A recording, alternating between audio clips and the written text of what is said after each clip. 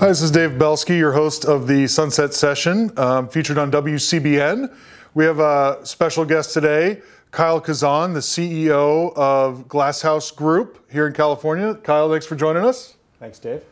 Glass House Group operates Glass House Farms, which is the largest cannabis greenhouse operational in California. Currently, I believe it's up there.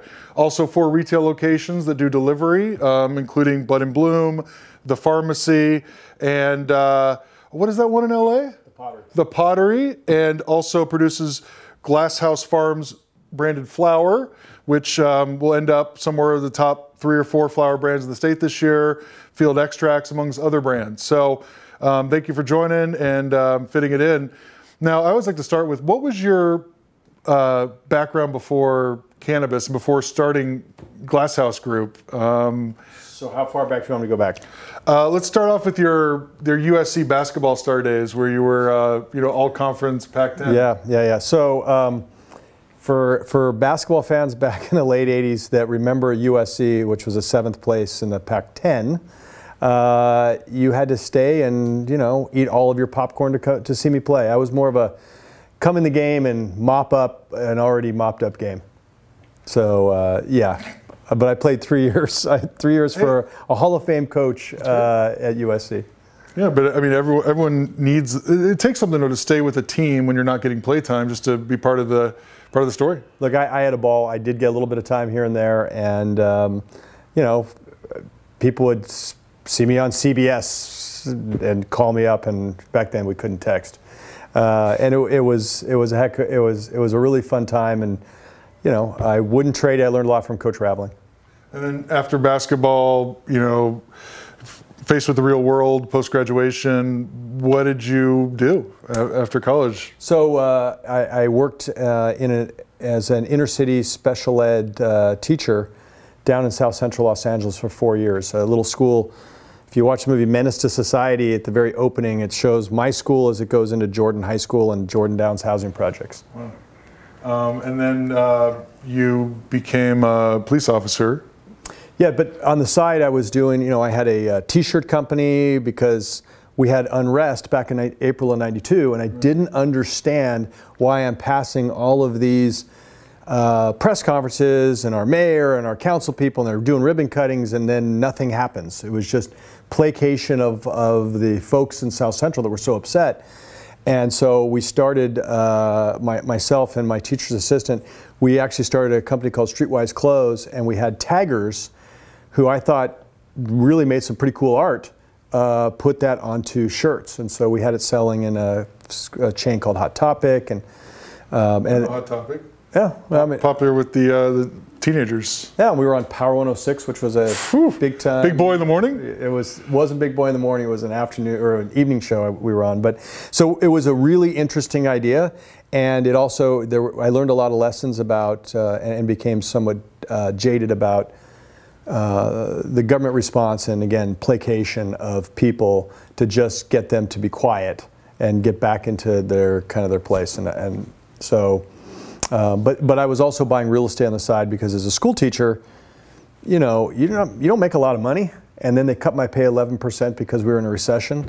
And so I just started buying some rental real estate and got into that. And then after 4 years, I was hired by the Torrance Police Department, so they doubled my salary from being a school teacher to now enforcing the law. And I was a Torrance police officer for 5 years, from 1994 to 1999. And as a Torrance police officer, a lot of what you saw, was enforcement against drug-related crimes. Yeah, the American drug war still on in such a big way. And I led the department for 2 different 6-month periods. So for 20% of my time, I was making the most felony and the most misdemeanor arrests. And so and most of those were drug. Most of those were drug possession. And at what point did you get disenfranchised with law enforcement and take in a different direction? So I never got disenfranchised with law enforcement. The men and women out there. We need them. If you don't have law enforcement, enforcing laws in society, you have anarchy. You have 2 choices. Right. That's pretty much it. And so, but but the drug war itself, that's what I became disenchanted about. You know, helping somebody, you know, trying to make sure, you know, if somebody stole a car or somebody put a gun to somebody's head or somebody killed somebody. You know, I was at murder scenes and made arrests, arrested some people for 187 PC. You know, that was gratifying. You know, taking somebody dangerous off the street was a good thing. But the drug war, you know, I made less and less arrests as my career was kind of coming to an end because my businesses were growing, and I just was having difficulty doing both. That was the conundrum I was in. Sure.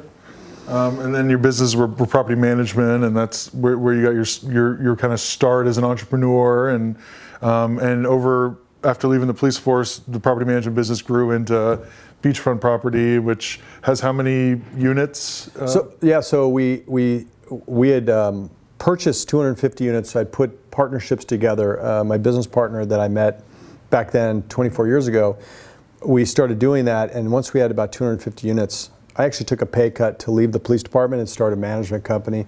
It had about $15–20 million worth of real estate at the time. Today, that company manages about 7,500 units. I'm still the majority owner, even though I don't spend a lot of time focused there. And it managed about $2.8 billion worth of real estate. Oh, well, you know, we'll come back to your story in a second, tie that into kind of present day events, but. Sure. But obviously a very unique background for someone running a modern, legal, recreational cannabis company in California, right? 100%. What I would tell you is the bridge was actually LEAP. LEAP is Law Enforcement Against Prohibition, is what it used to be. Now it's Law Enforcement Action Partnership. And it's basically retired, some active duty, but mainly retired law enforcement, so police, DAs, and judges.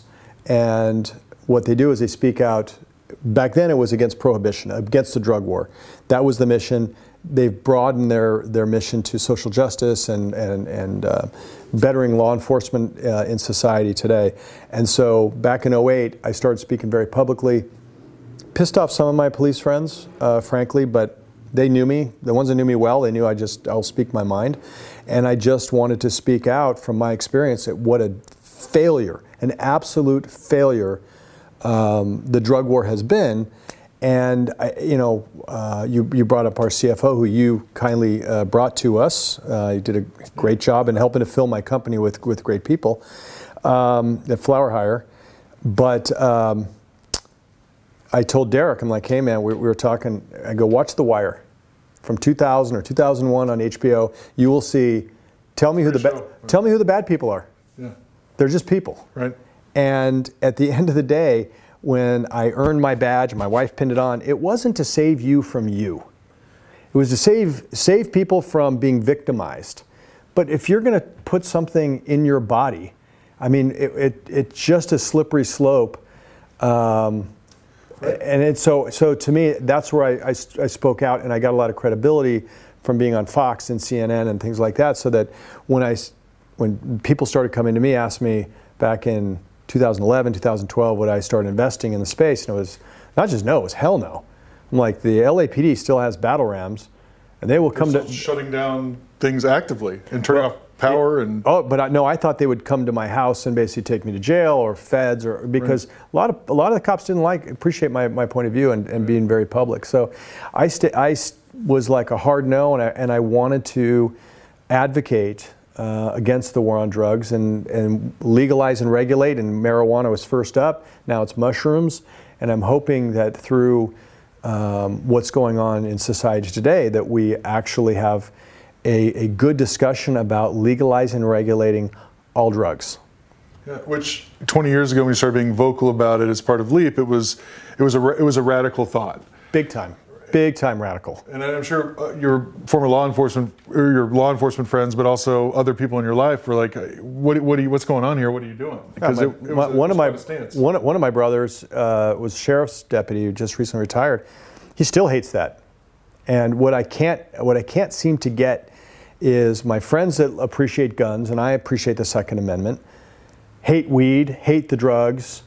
And the folks on the weed side and the drug side, and I love them too, and and been fighting for legalization, they hate guns.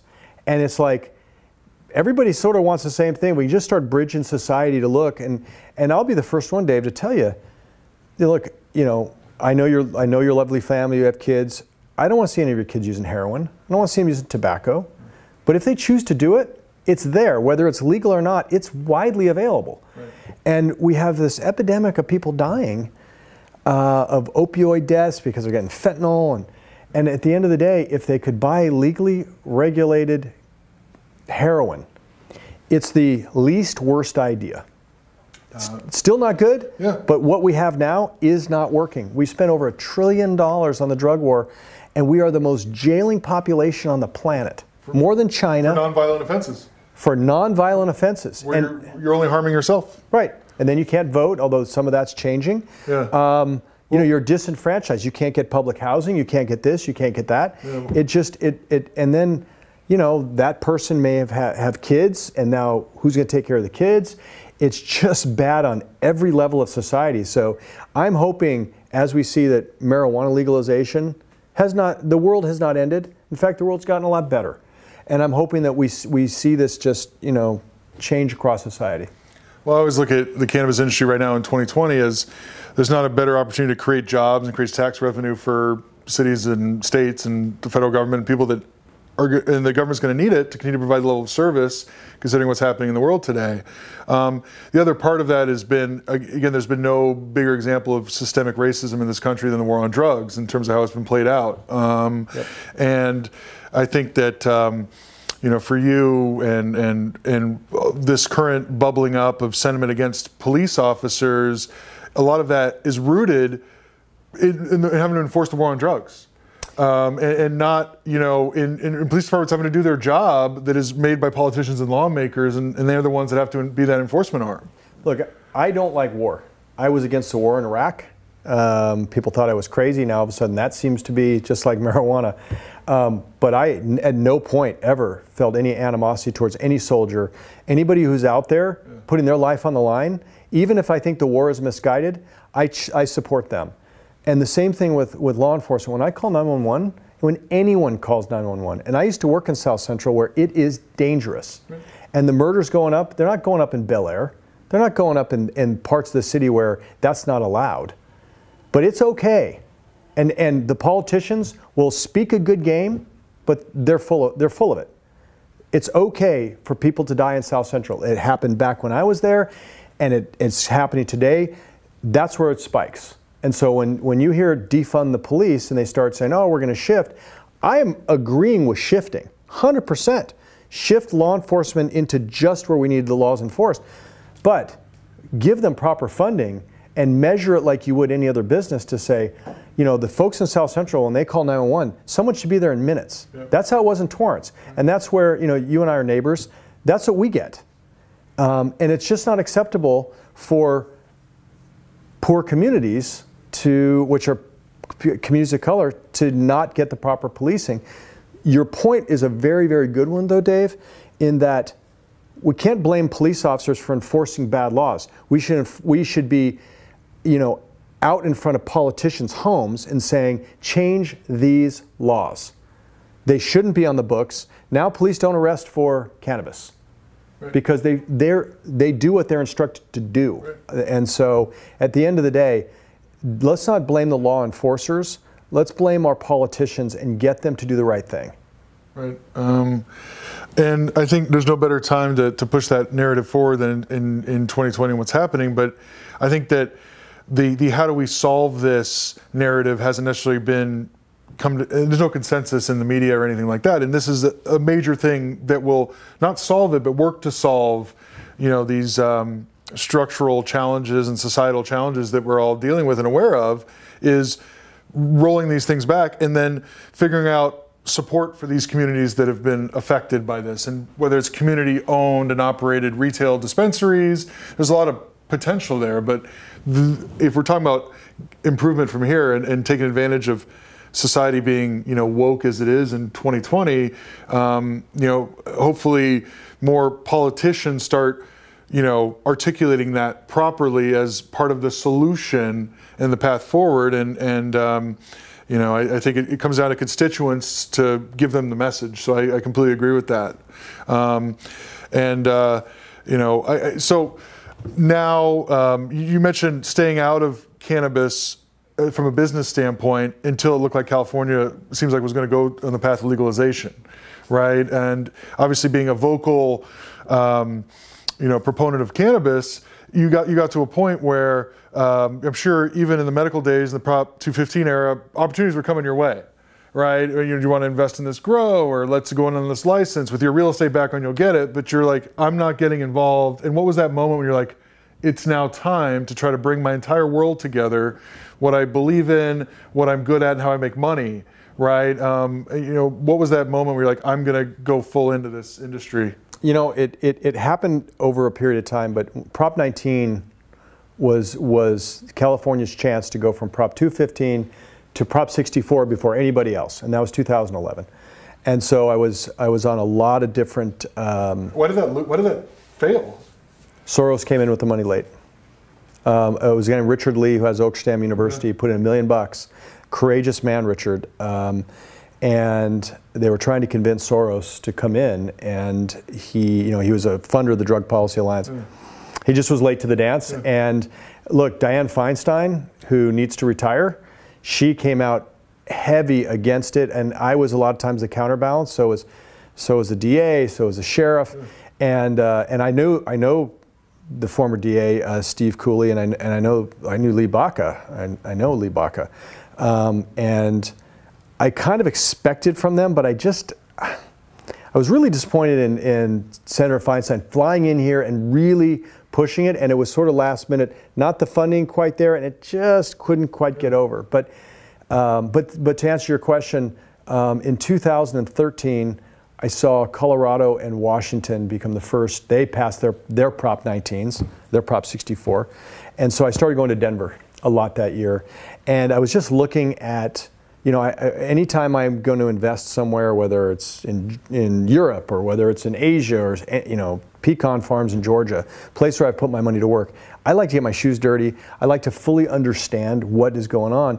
And I felt like this was going to be, we're going to see 1933, which was the end of alcohol prohibition. We're going to see it all over again. And so it was somewhere, the aha moment, I would say, was 2013. I felt, okay, I got to understand this. I couldn't quite invest in Colorado because at the time they didn't want out-of-state money. So I couldn't quite make it work, and I'm a pretty creative person. But it was at that point in 2014 where I said to the team, guys, we're going to go back to California, and we are going to focus here. It's what we know. I'm a lifelong California person. I'm well connected politically. I've got a lot of business experience. I have a lot of investors that have made a lot of money. And I said, let's see what we can do. Let's see if we can go do some good, be impact investors.